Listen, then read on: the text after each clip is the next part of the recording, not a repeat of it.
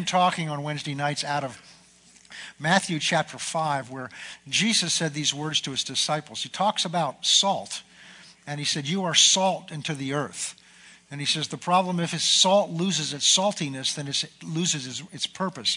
It's not good for anything but to be thrown away. And then he uses a different example. He says, you are a light. You are the light of the world. He said that if a lamp is hidden, a lamp is not lit so that it can be hidden, but under a bushel basket. But it's made to be put on a hill so that others can draw light from it. We're talking about especially the salt of the world. We're talking about living a separated life and understanding that the purpose of our life, and this is the real purpose of this series we're doing, the purpose of our life is not to blend into the world. Because I'm concerned, because I believe that the church has, for a number of reasons, has fallen into this trap. And I think it goes back to some degree for about 15, 20 years, because of a lot of what we've been hearing teaching about, and a lot of what the focus has been is about, who we are in Christ. And that's wonderful. That's very important to understand. It's a foundation for growing and stepping out. But we've also found out what the blessings that we have by being in the covenant with God. And all those are wonderful and those are true. But if that's all we feed upon and look upon, the focus of all of that is what do we get out of this? And the problem is when all we're looking at is what we get out of it, we start getting our eyes on who we are and off of who God is and why God's put us here. And then we begin to slip slowly, and this is how this happens. It happens slowly. We begin to slip slowly into thinking and talking, acting and expecting the way the world does. And that's part of Satan's scheme. We spent a good part of the beginning of this year going over the course on renewing the mind out of Romans chapter 12. The key verses were in Romans chapter 12, where Paul tells us in verse 2 not to be conformed to this world.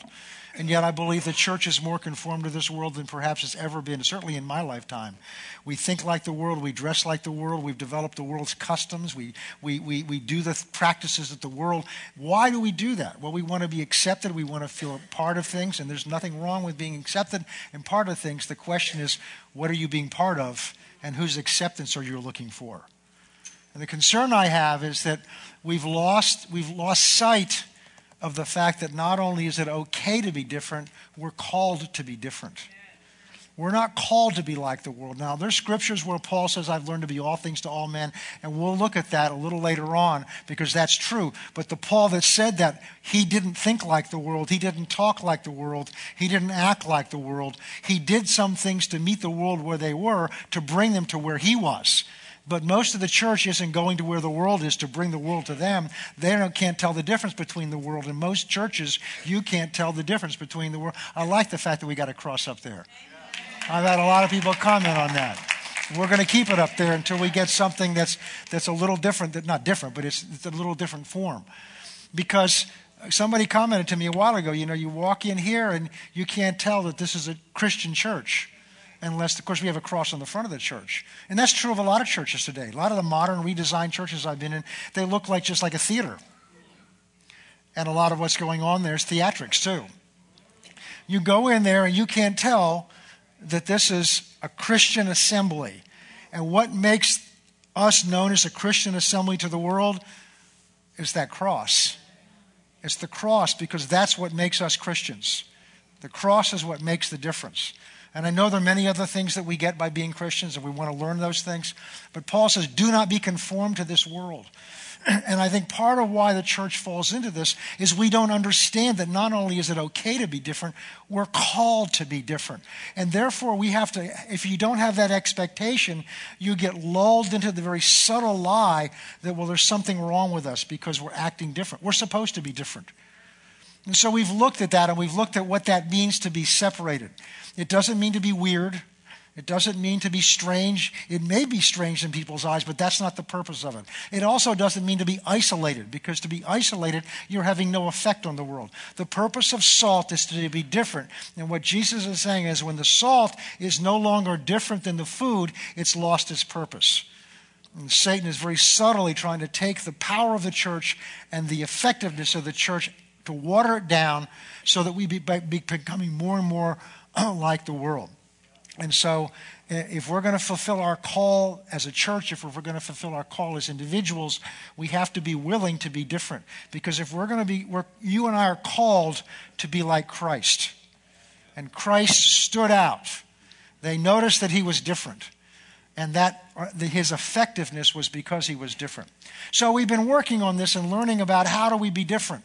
We've looked about what it means to be separated, and now we've been looking for a few weeks now at the obstacles, what is it the enemy's schemes that he works on to try to keep us from being the salt of the earth, from being different. And the first thing we looked at, which is really the strongest one, is the love of the world and the things of the world. And John, in the first letter of John, makes it very clear that you cannot be in love with the world and in love with God. You can't love both. And we see in Matthew chapter 6 where Jesus says you can't love God and the things of this world. Doesn't mean you can't have the things of this world. It doesn't mean that you can't enjoy them. But that your heart can't have them. The things can't have your heart. And because it's an issue of the heart. And then we began to look at the second one. And that's the fear of man. They're very closely related. We saw that in Proverbs 29, in 29:25. It says, the fear of man is a snare. And we talked about what the fear of man means. It doesn't mean that I hide from people, though in some cases that is what the fear of man is. It's more the fear of the disapproval. It's more comes from a need that is built in us by God. God's made us so that we need one another. God has made us so that we need him. God has made us so that we need approval. We need acceptance. We need value. Those are the three basic things that a human soul, a human person needs in order to be healthy in your personality, to grow and mature. And so many people are dysfunctional. So many people are chasing after all the wrong things because they're trying to fill an inner need to be accepted, to be of value, and to be needed, to be important.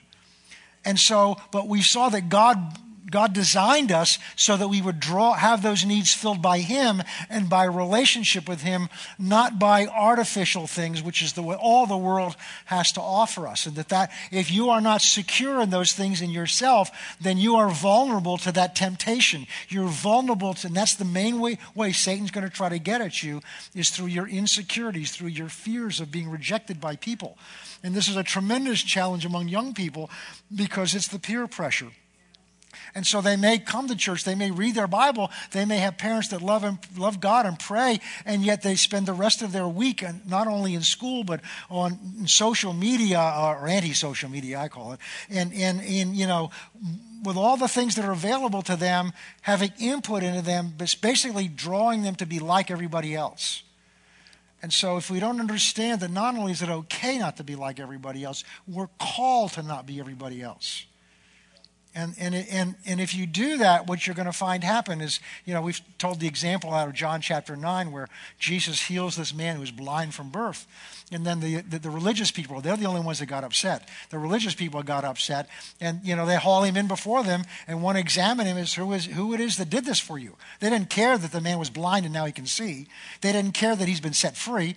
They just wanted to know who did it and whether they did it the right way. And somebody was out there doing something without their authority, and it was working. And that's the part that threatened him. The part that threatened him is there was power in what Jesus was doing. So they haul him in and they try to get him to deny Christ. He didn't even know who Jesus was. All he knew is, he said, I just know what he did for me. All I know is I was blind and now I can see. And then he says, maybe you're asking these questions because you want to be a follower too. Then they really got mad at him. And they kicked him out of the synagogue because he wouldn't renounce him. But you know who goes to find him? Jesus.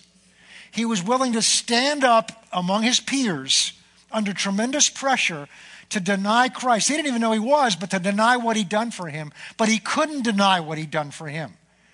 And he stood up and just declared in front of the authorities, I don't know who he is. I just know this is what he did for me. And at the very threat of being kicked out of the synagogue, but as soon as he was kicked out of the synagogue, who came and found him? Jesus.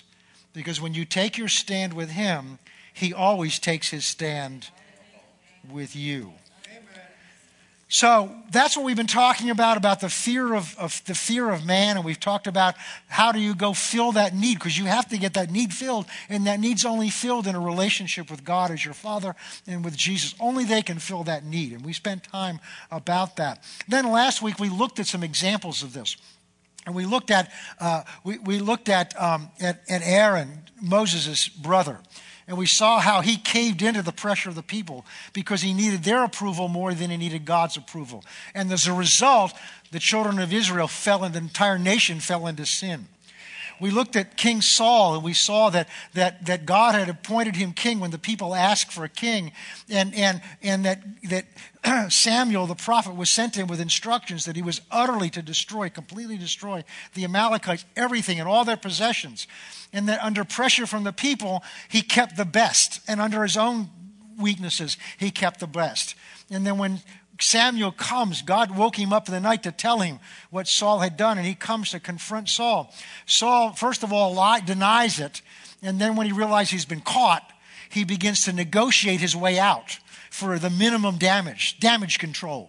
And that's what our politics is full of today. People are so focused on protecting their reputation and what other people see them. And that's what Saul was doing. Even to the point when Samuel says, the kingdom's been taken away from you. He says, well, now when we go back to the leaders, please don't let them know this. Cover my image with them. And that as a result, he lost his kingship because he was more concerned with what the people thought of him. He needed the soul. There's another one we didn't go into where Samuel had said, before you go into battle, wait and I'll come and perform the sacrifice for you. What happens is the preacher was late. Samuel was late. And so what happens is the soldiers begin to pressure him because the army's out there ready to press in on him. And they're saying, we got to do something. Anytime you get this pressure on you, you got to do something. You know that's not God. Satan works through pressure. God draws. He leads, and very often Satan puts pressure on you, and he puts that pressure on your flesh. If you have to do something, because almost always when you do something because you have to do it, you're going to make a mistake. Almost always you're going to make a mistake. So I dig my heels in when I get pressured. And I just dig my heels in and say, if I'm going to be wrong, I'm going to be wrong doing nothing. But I had a good teacher, and it was the founder of the school that Pastor Ray and I went to, and Anita went to, and Monica went to, and some others here went to. It was Brother Hagen. He had this rule. He said, I'd rather be a little bit behind God and have to catch up than ahead of God and have to clean up. He didn't make very many mistakes. All right, but Saul gives into the pressure, and of course, as soon as he gives in, Samuel shows up. Says, what have you done? And his answer was, well, the soldiers pressured me, and they were about to leave. And so what Saul was revealing is in his mind, he needed the soldiers more than he needed God. His trust was in the men. His trust was in the soldiers, not in the God who had appointed him. And that's a vivid lesson for us. We also looked in Numbers 13, and we saw that the children of Israel did that when they sent the spies into the wilderness and came back with the evil report. What we're going to look at now is, all right, it's nice to talk about the fear of man, but we've got to be honest about where we are. Because most of us, to some degree or other, are still too concerned about what people think of us and not concerned enough about what God thinks of us. So here's the question. Let's be honest with ourselves. That's where many of us are. We don't want to open our mouth and witness to somebody at work. We don't want to stand for the Lord. We want to come here and lift our hands and be bold. But out there, we tend to be shy and timid and hold back. Why? Because we're more afraid of what they think of us than what God thinks of us. So what do we do? What's the answer? Well, I've got good news for you. The Bible has a prescription. The Bible has a prescription for this malady called the fear of man. And understand, don't minimize it, because the Bible says it's a snare. It's a snare it's as if Satan has a collar around you somewhere, or your neck or your feet, so that you just get going somewhere with God, and you get to a point where you're just starting to get somewhere, and he lets you think you're going somewhere, and he pulls it. Those of you who've been in school of ministry, remember we had a little dog named Mandy, and a little miniature poodle. And we used there's a place in Maine we go to, a big beach. And I remember one time we took her up there, and we were all down on the beach, and I decided to take the dog down to the beach. And Mandy at that point wasn't disciplined the way I had to train her later on. So I had to have a leash on her, and we were supposed to have one anyway. But I had a rope. I didn't have a leash. I don't know, it must have been 50 feet long. Because I wanted to give her a chance to run and play, but I still wanted to have control. And so we're out there one time, and we're just sitting on the beach. We're enjoying ourselves, and she's wandering around, looking around, sniffing at things. And somebody came down the beach on a horse. And Mandy took off after the horse. Mandy didn't remember that she was on a rope, and she could run fast. She took off at a full sprint after this, and I'm just standing there holding the rope because I'm not going to let her try to catch that horse. And she gets to the end of that, and all of a sudden her legs go out behind her. She goes up in the air and comes down on the sand and gets up and shakes herself off. And that's what happens to us sometimes. We get running after God, running after the things of God, but there's a snare in our life somewhere. And Satan has the other end of that rope. And you get running and running and running. We think, oh, I'm finally getting somewhere. And just about to think you get your hope, you're getting somewhere, he goes, boom, like that. And whatever that fear is, whatever that snare is, he jerks it. Your legs come out from underneath you, and you come down shaking. Where am I? I don't know what's going on. In many cases, it has to do with the fear of man. And almost always, at the root of it is fear somewhere. So what's the answer? God has an answer. God always has an answer. So turn with me. We've looked in Proverbs 29 to find out what the problem is. Let's go to Proverbs 14. Proverbs 14. And we're going to see an answer. And it may not be an answer that makes sense to you right away. And there's something in my spirit. I'm just going to believe the Holy Spirit to get across to us tonight. Proverbs 14, verse 26. The fear of the Lord is a strong confidence. In the fear of the Lord, there is a strong confidence, and his children will have a place of refuge. In the fear of the Lord, there is strong confidence, and his children will have a place of refuge. Verse 27. The fear of the Lord is a fountain of life, to turn one away from the snares of death. So the answer to this fear of man is the fear of the Lord. The answer to the fear of man is the fear of the Lord. So we're going to begin to talk about the fear of the Lord, right? That doesn't sound like much of an answer right away, because I'm either going to be afraid of man or afraid of the Lord. And I guess there's some men I'd rather be afraid of than the Lord. But that's what we need to understand what the fear of the Lord is. To do that, there's a lot of things we could do, but turn with me to Acts chapter 9. Now, how you hear this is going to be filtered and determined by factors of how you grew up. Every one of us forms an image of what God is like. And that image determines what you can receive about God and what you will reject about him. We talked a little bit about that when we studied Renewing the Mind. We learned that the mind is a gate that determines what can get down in your spirit as well as what can come up out of your spirit that you can act out and speak out.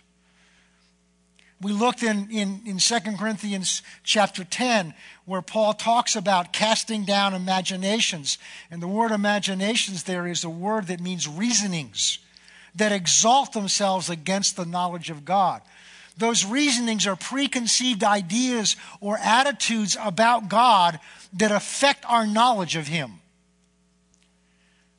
So if you were raised in a home where you had a father and a mother, but especially a father, who was angry or strong, and not just strong, but angry or stern, and may have even abused you, or whether it was physically, it may have been, if it wasn't that, it may have been verbally, or they just may have been cold. The image that you have of God starts out with the image that you have built into you of your parents, and especially your father. That's the way God designed it. God designed us, and this is why we talked about several weeks ago. God designed us, children, to be born into a family where you have a father and mother who are in covenant relationship with God and a covenant relationship with each other, where the rule in that home is love and worship and honor of God and of each other. And out of that covenant atmosphere, children grow up feeling loved and accepted.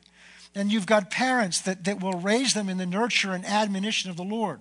The nurture, on the one hand, the nurturing, the caring, the building into them of those three basic ingredients of acceptance, of a value, and of security. Building those things in them.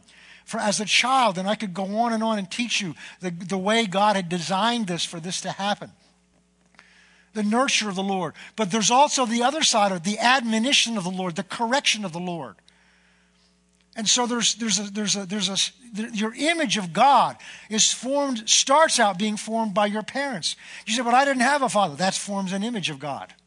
Somehow, whatever your parents did with you, the way they related to you, whether they were there or not there, whatever it was, it built into you the seeds, the beginning seeds of the image of God, because God's plan is a child that's raised in a healthy home that loves each other and loves God and loves the children.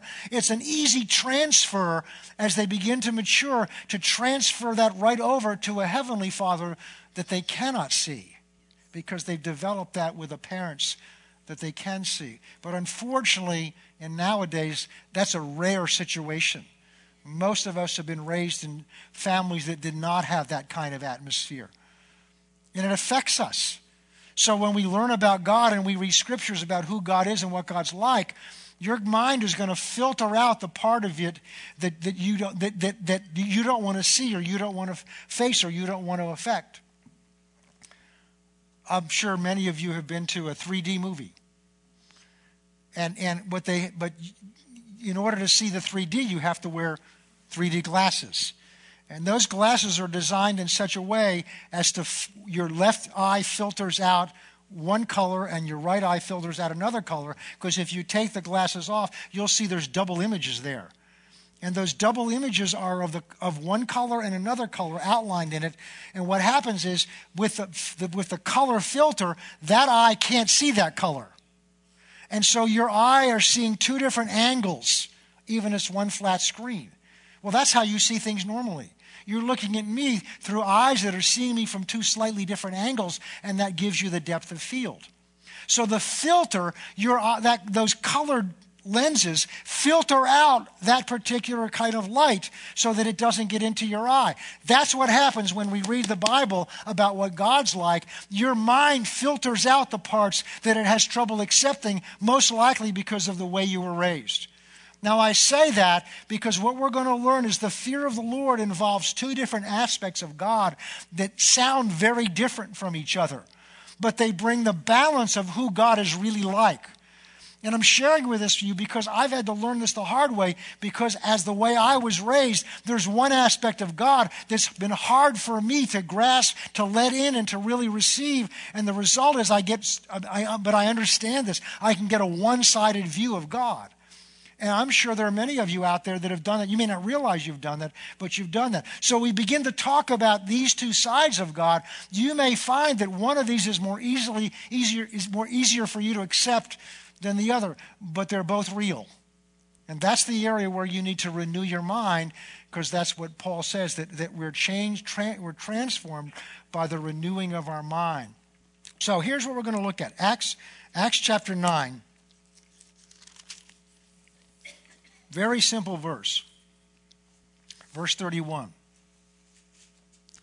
And the churches throughout all Judea, Galilee, and Samaria had peace and were edified. And how did they do that? They were walking in the fear of the Lord, and the comfort of the Holy Spirit, they were multiplied. Here you see two basic aspects of the way God deals with us. The fear of the Lord and the comfort of the Holy Spirit. It's similar to what Paul talks about in Ephesians chapter 6, talking to fathers. He says, don't be hard on your kids because they'll become discouraged. Instead, you are to raise them up in the nurture The King James, I think, says the nurture and the admonition of the Lord. The comforting, the assuring, it's kind of like mom and dad. Typically, dad's the law. The kids have got to learn some things so that when they grow up and they get out in the world, they know how to deal with the things of the world. And mom wants to kiss all their boo-boos and make sure that they're content and they're happy and everybody's fine.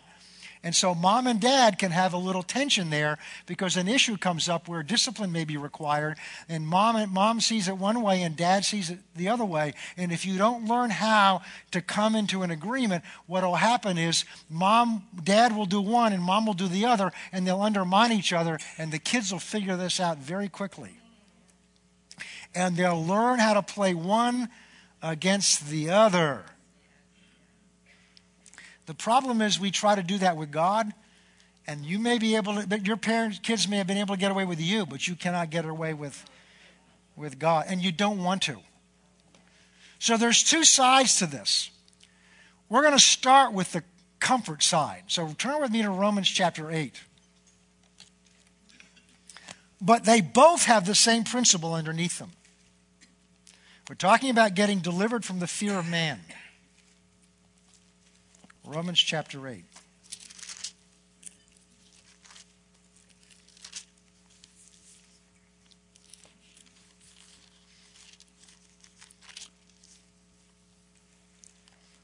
Start at verse 28. Probably one of the two or three most popular verses in Romans, especially in Romans 8.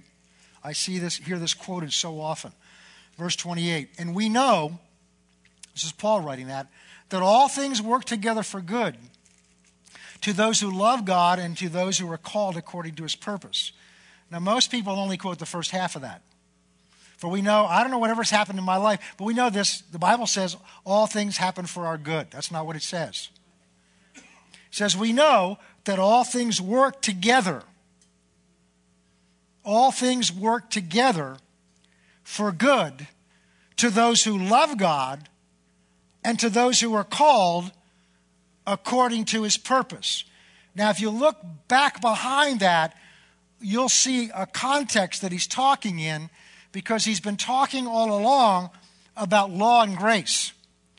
He's talked about the fact that in chapter 3 that we're saved by grace, by faith, and not by works.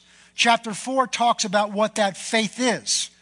Chapter 5 talks about the grace that we now stand in this grace through Jesus Christ, and talks a little bit about what that grace is. Chapter 6 says, yeah, it's grace, but we don't ever presume upon that grace. Just because we're saved by grace and God's lavished his grace upon us, don't presume upon that and think, well, where sin abounds, grace does abound much more, so therefore let's sin more so grace can abound even more. That's presuming on the grace of God. He says, you don't know who you are.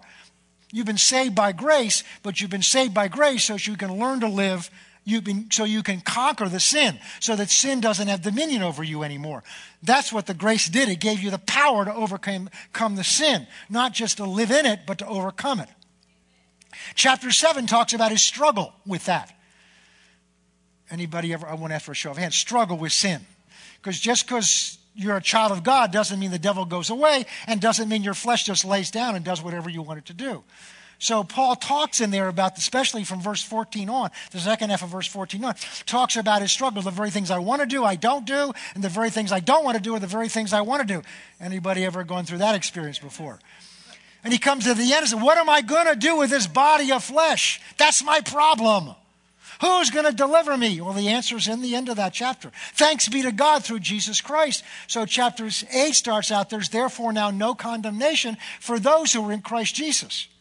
Because the law of the Spirit of life in Christ Jesus has set me free from the law of sin and death. Because the law depended on my flesh to be righteous, and my flesh isn't strong enough to do that.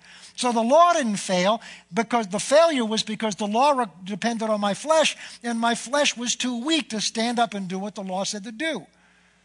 And what he says, because therefore God did what my flesh could not do, sending his own son in the likeness of flesh as an offering for sin. He condemned sin in his flesh.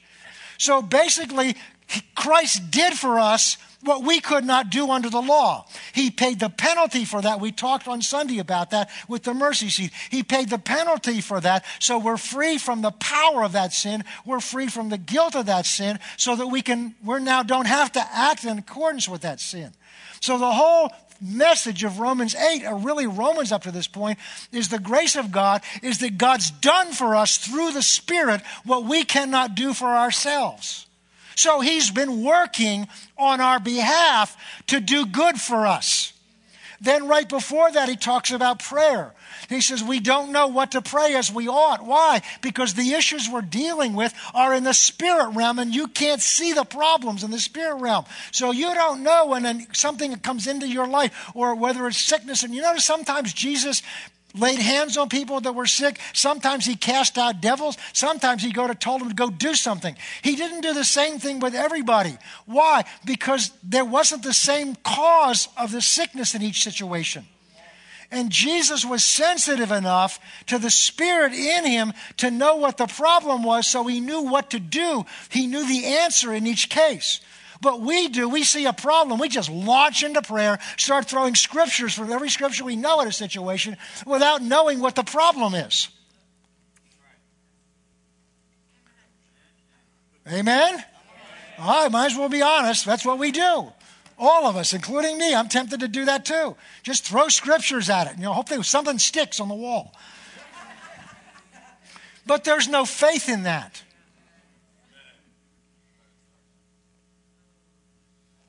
They do this wonderful cataract surgery now with lasers.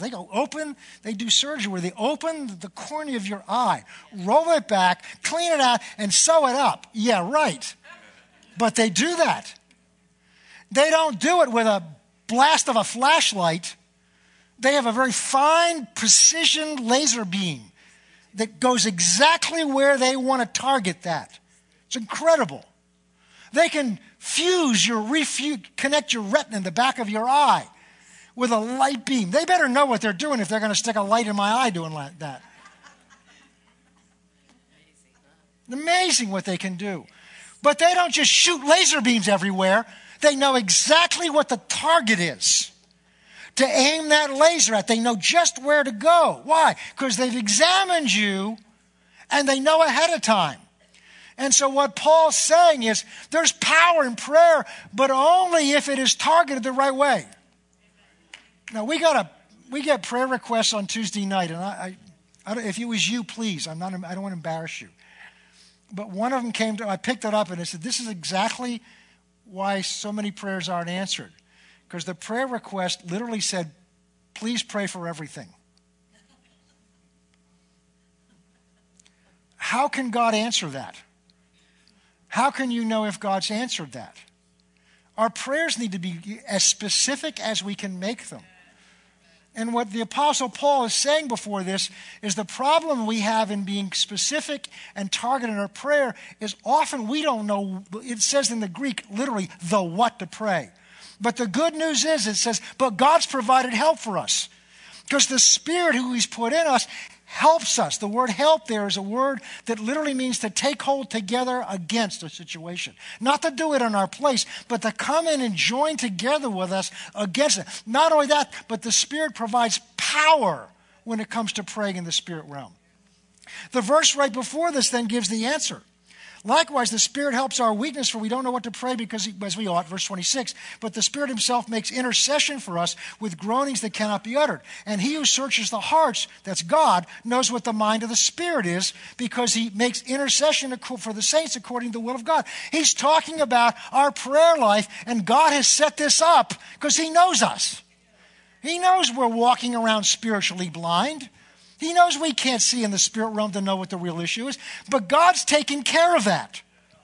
So what God has put in us is his own Spirit who does know what the problem is. So when we begin to pray, he'll take hold together with, especially if you're exercising faith in this scripture, he'll take hold together with you and begin to pray out the will of God in that situation. But not only that, look at verse 27. Now this is God now, this is the one you're praying to. Remember, we do talk to somebody when we're praying. We don't just throw prayers out.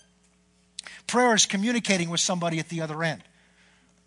It's like picking up your phone and you don't dial, call a number. You just start talking to the phone because you want to talk on the phone. That's senseless. You want to make sure there's somebody on the other. I was talking to somebody today, and I'm going on and on. I was, wait a minute, we lost our connection somewhere. And so I'm going merrily talking away, and I'm realizing I didn't get any kind of response. And, hello, are you there? Well, I wasn't going to keep on talking. So I went back and I recalled the number because I want to make sure there's somebody on the other end listening. So you understand when we're praying, the object is to get through to the one on the other end?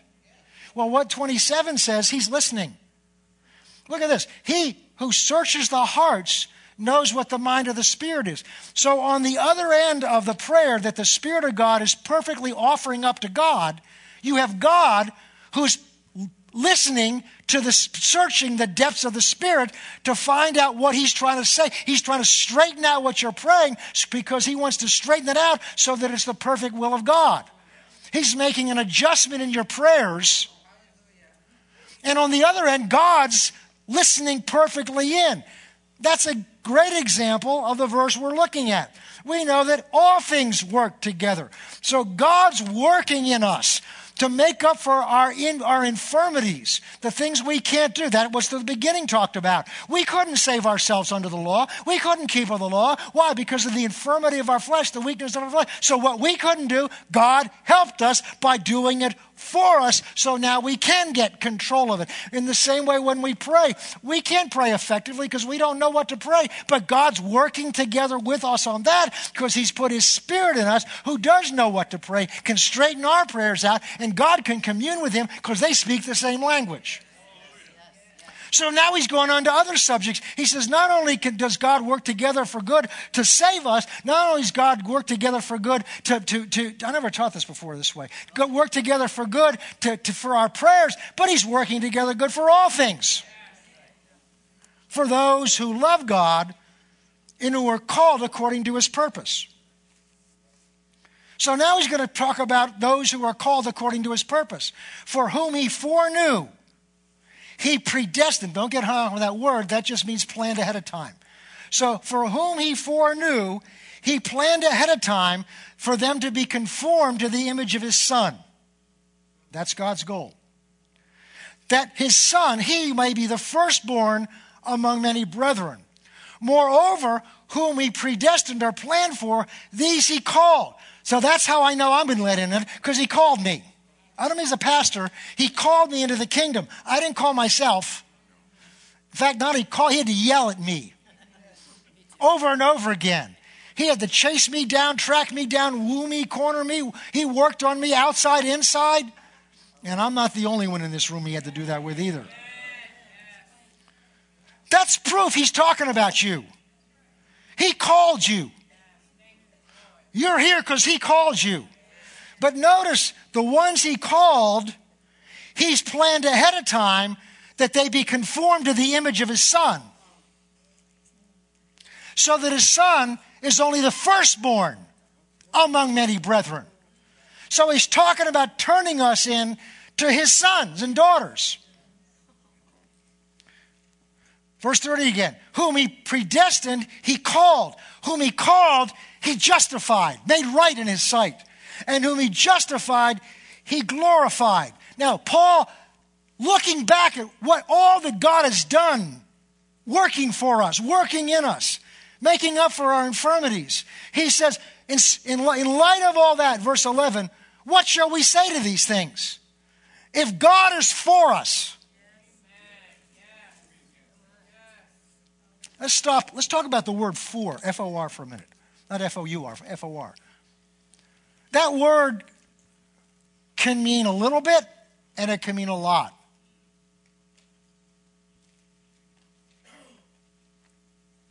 So in the World Series or in the Super Bowl, it's not uncommon for somebody to say, who are you for? Well, if it's teams that aren't around here, I'm pretty much indifferent to it. But I may say, hey, I'm for this team. That's not exactly a passionate endorsement. Yeah, if I got to choose between the two, I'll take that team. Now, if it involves one of the teams that I'm a fan of, then I'm for it with a lot more desire. on the other hand, I'm also for my wife.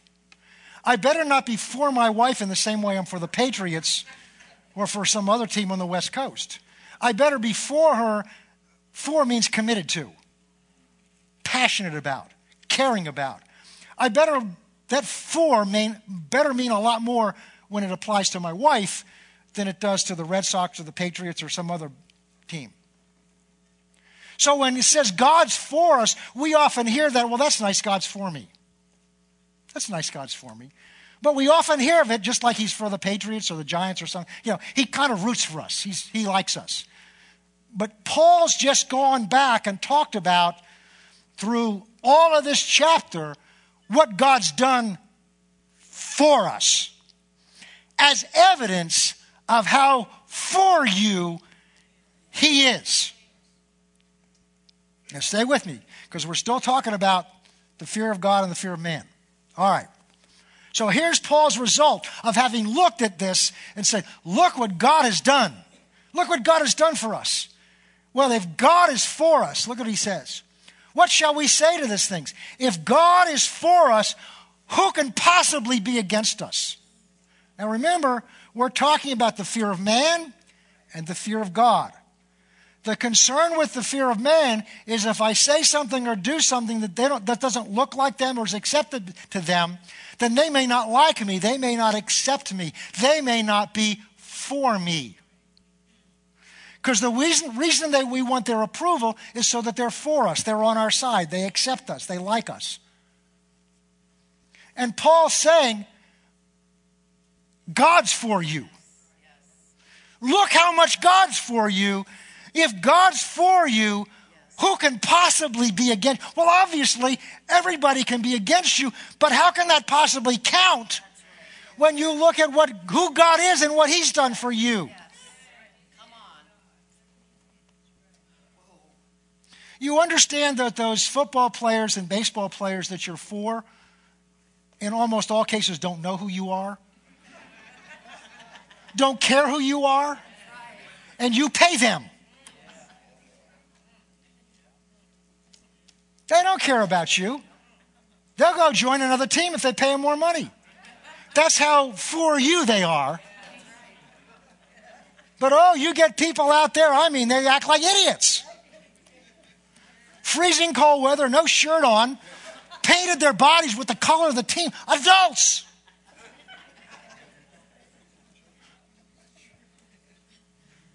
Because they're for the Patriots. They're for the Packers. They're for them. Well, the Patriots and the Packers aren't for them back.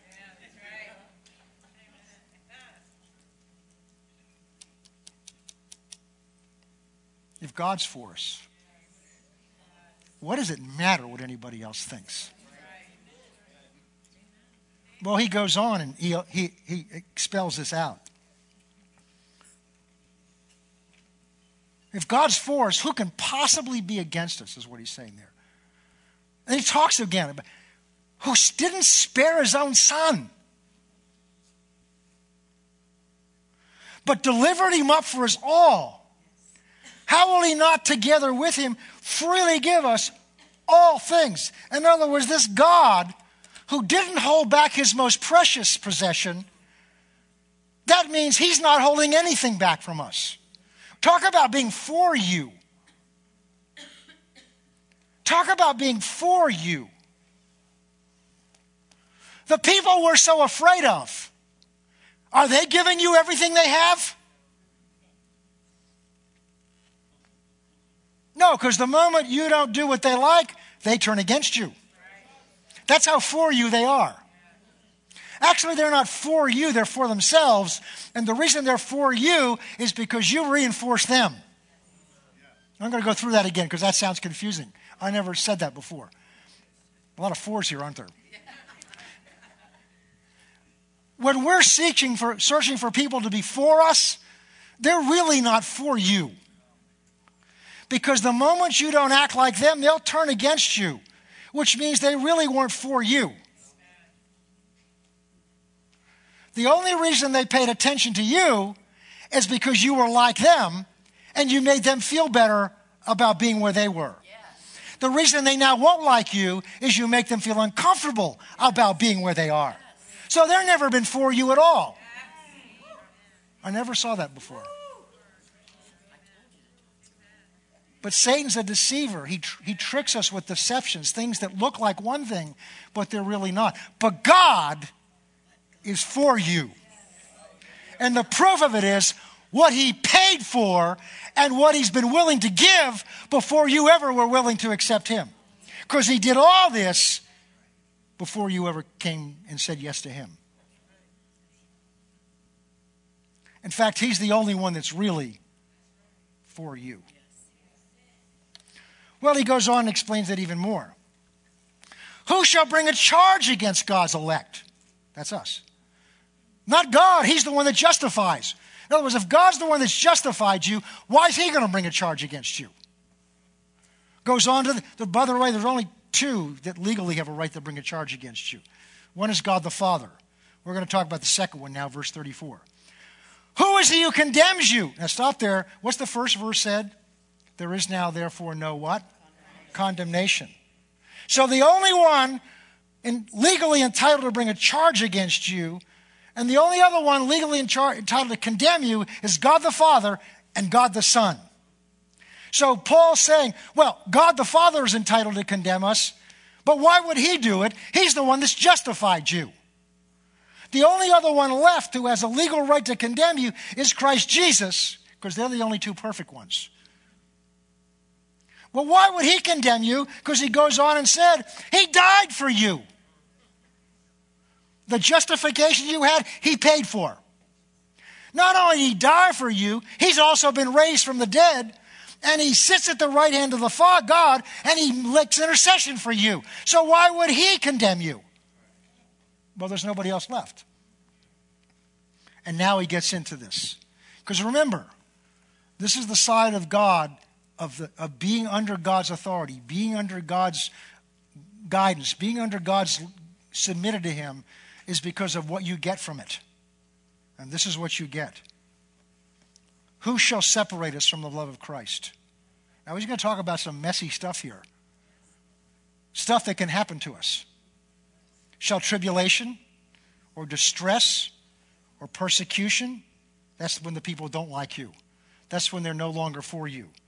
Or famine or nakedness or peril or sword? As it is written, for your sake we're killed all day long, we're counted as sheep to the slaughter. Verse 37. Yes, but in all these things we are more than conquerors through him who loved us. For I'm persuaded, I love that word. I've just meditated on that word from time. That means Paul's not writing this as theology. Paul's not writing this because he's had a good idea. Paul's not even writing this because God spoke it to him. Paul's writing this because through years of going through persecution and despair and nakedness and peril, through all the stuff he's writing about here, Paul's gone through that stuff. And he's learned something having gone through it. Having gone through all of this, the one thing I know is I'm persuaded of something that you can't ever talk me out of. And what is he persuaded of? That neither death nor life, nor angels, nor principalities, nor powers, death nor life. What's the worst that can happen to you? You die. Paul said it doesn't matter.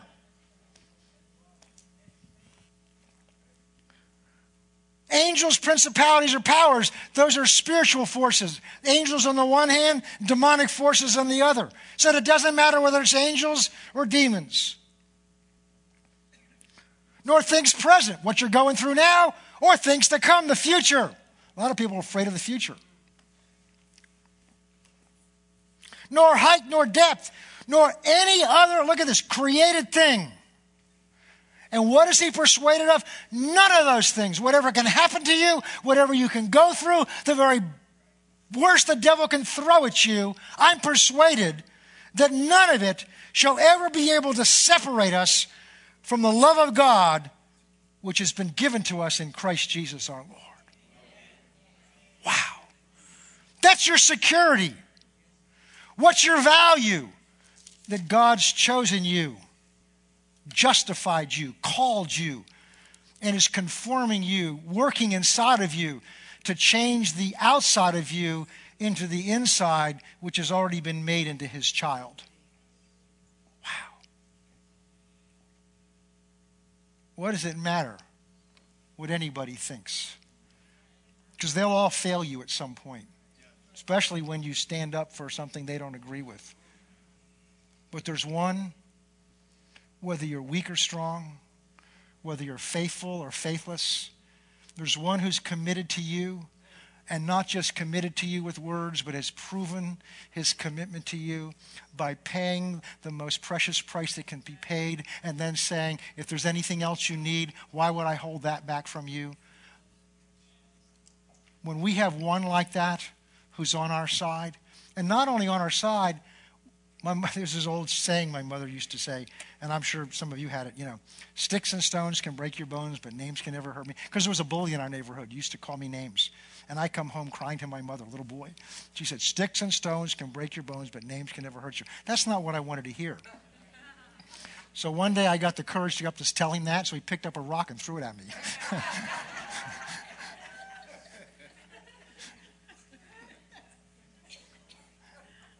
I don't know why I got off on that. Well, Paul's saying, even if they throw sticks and stones at you, what can they do to you? What can they do to you when God loves you, is that committed to you, and nothing can change it? And Paul says, I know this not because it's a good idea. I know it not because God spoke. I know it because I've proven it out. I've been through all of this. I know that no matter what happens, no matter who likes me, doesn't like me, I know there's one who's so committed to me that whatever it is that I've needed, he's been willing to pay before I ever responded to him. Why would I fear man when I've got one who's on my side? Not only he's on my side, but just think of what he can do. The bullies can throw rocks at you. The world can call you names. They could put us in jail. They can beat us. They could even kill us. But they can't do anything to you compared to what God can do for you. Because remember who he is. Remember who's on your side. Remember what he can do.